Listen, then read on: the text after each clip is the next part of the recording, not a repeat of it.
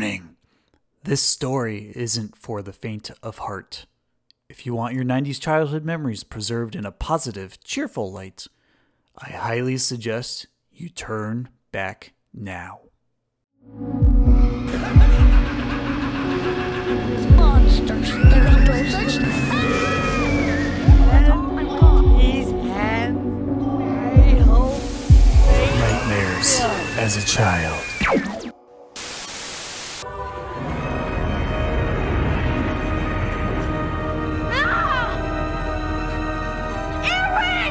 Now what?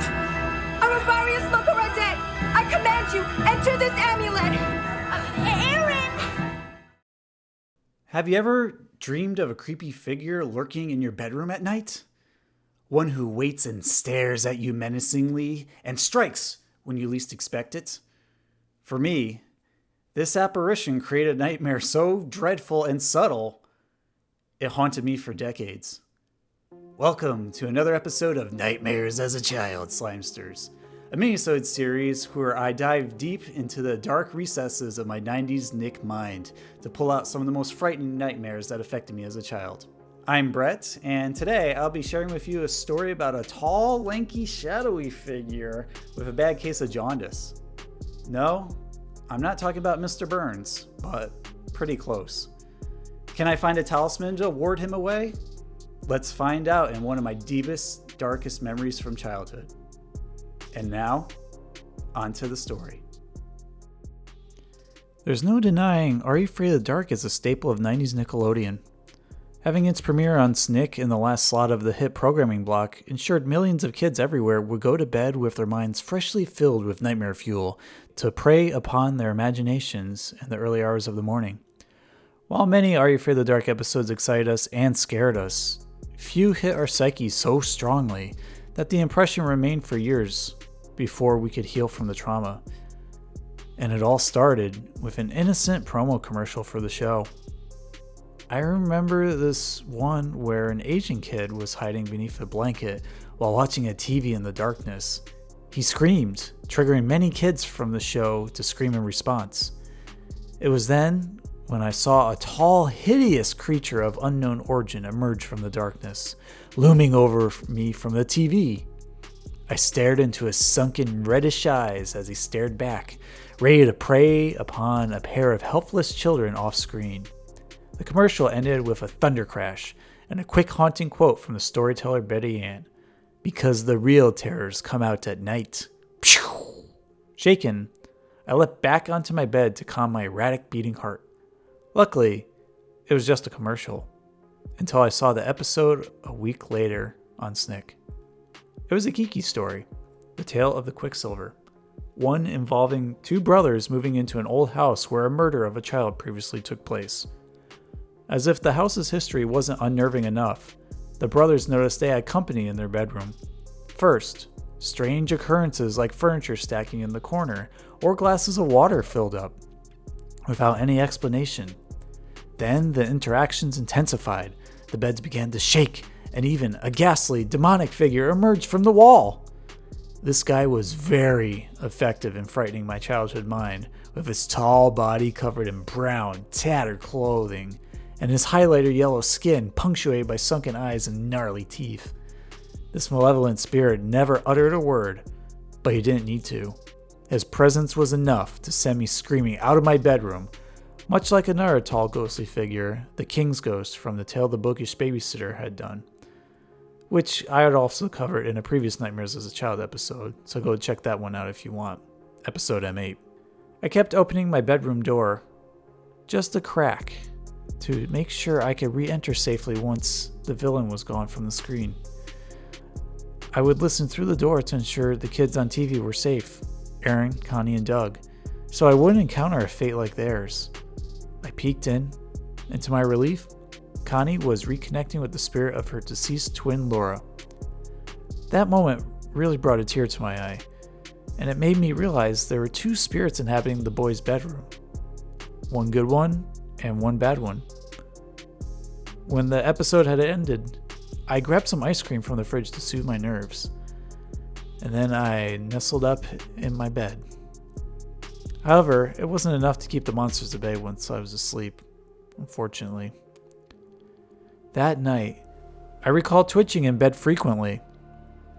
My sheets were rather rough, and it made it difficult to sleep in the bottom of my bunk bed with my brother up top. In some indiscriminate early hour of the morning, I heard a small creak. It was hard to make out, but I thought I heard my closet door move. Nah, must have been my bunk bed. It was made out of wood after all, and I was twitching quite a bit just to, get some rest. Must have been all that sugar I had. But then again, out of nowhere, I heard my closet door move. A slow, distinct creak. It was very unnerving, because both me and my brother were in bed. What could be making that noise? Especially at 1, 2 a.m.? I should mention that my closet was unlike most kids at the time. It consisted of 3 sliding doors adjacent to each other with a thin strip of space where I had my dresser, clothes hung on hangers, and a pile of random toys stuffed away. The noise was enough to wake me, but it wasn't quite enough to keep me awake, so I went back to sleep again thinking it was just my imagination. But a few months later, I heard it again. This time, the door was a little bit more open. It really bothered me to see the darkness peer out from behind the white doors, so immediately I got up, closed it back up, and went back to sleep, dazed. But then I heard it again. A third creak, much slower and quiet this time, and then some soft shuffling.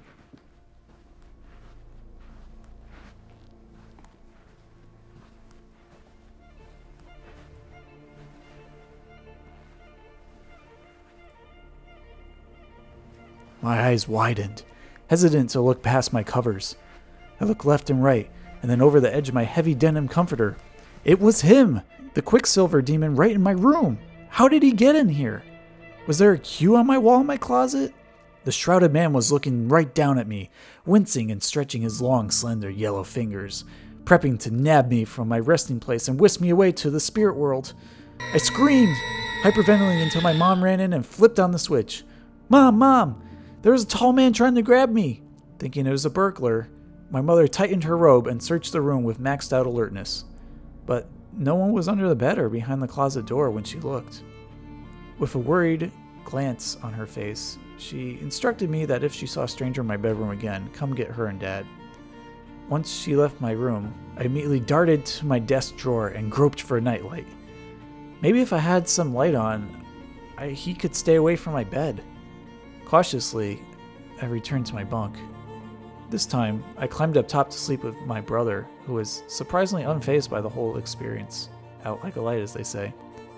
Maybe the demon I knew watched more Are You Afraid of the Dark than him. At least the top bunk had a railing, so the demon couldn't grab me so easily. To calm my nerves, I began counting sheep slowly, and soon before long, I was knocked out cold, before I could reach the double digits. At rest, finally. But then, I heard the creaking again. I opened one eye and surveyed the room. No one there. I nodded off again, then jolted my eye open again just to be safe. No one here.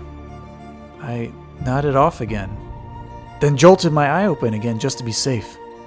The Quicksilver demon rose like smoke to the tip-top of my bedroom ceiling, sneered at me, then extended his long, gangly yellow arms to snatch me. He covered my mouth before I could scream, and with one fell swoop, the demon turned in the air, grabbed me, and flung me right out the window and into our backyard pool. Splash! I have been here before when I've seen monsters, and all I could think about was how he grinned at me, enjoying my suffering. I woke up screaming in my bed, drenched in sweat. My heavy denim comforter proved to have enough suffocating effect that I gasped for air until I finally untangled myself from it. A few deep breaths, then a pause. I was lying on the floor of my bedroom, tangled up in my comforter like a croissant roll. I could hear my family outside in the hallway. Looked at the clock. It was 8:30 a.m. And I knew it was Sunday because everyone else was eating their breakfast before getting ready to go to church. Dizzy, dazed, and disappointed, I pried my comforter off myself and peeled off my pajamas for a cold shower. Had my imagination simply run away with me last night? It seems like it, though. Before I jumped into the shower, I looked down at my waist suspiciously. Those red claw marks around my ribs weren't there before. Certainly not before I got into bed. Huh. After all that, it was such a relief that I can revisit this Are You Afraid of the Dark tale without it affecting me in such a traumatizing way anymore. I guess, it really does help to just watch things over and over again until you're desensitized to it. Sure, he's creepy as all hell still today, but at least I know he's not going to come out of the TV or get me in my sleep. And just to be safe, I have an illustration of him as a sticker that I keep locked up in my safe, so I don't think he's going anywhere anytime soon.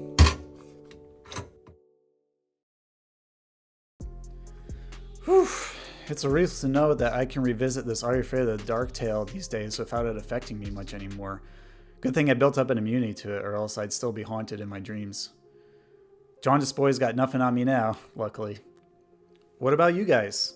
Do you have any Are You Afraid of the Dark tales or creepy monsters that affected you in the 90s and maybe still do in your nightmares?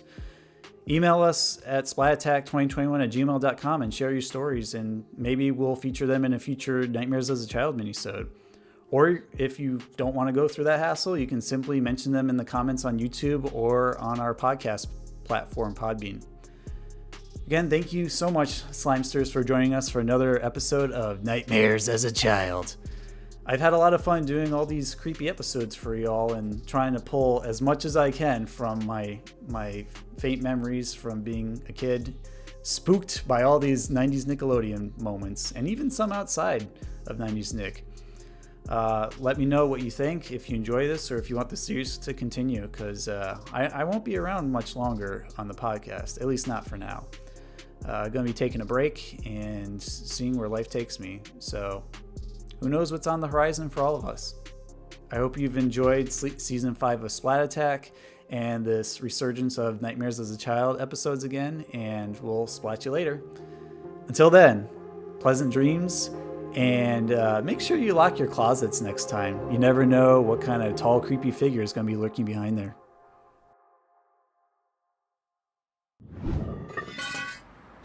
Dad's magic never works. Never say never. Maybe you're just doing it wrong. You think?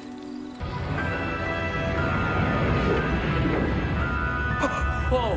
Stay where you are! I command you, stay where you are! Connie, look out! Arivarius Loca Undead, I command you, enter this amulet! I was wrong! I did it wrong!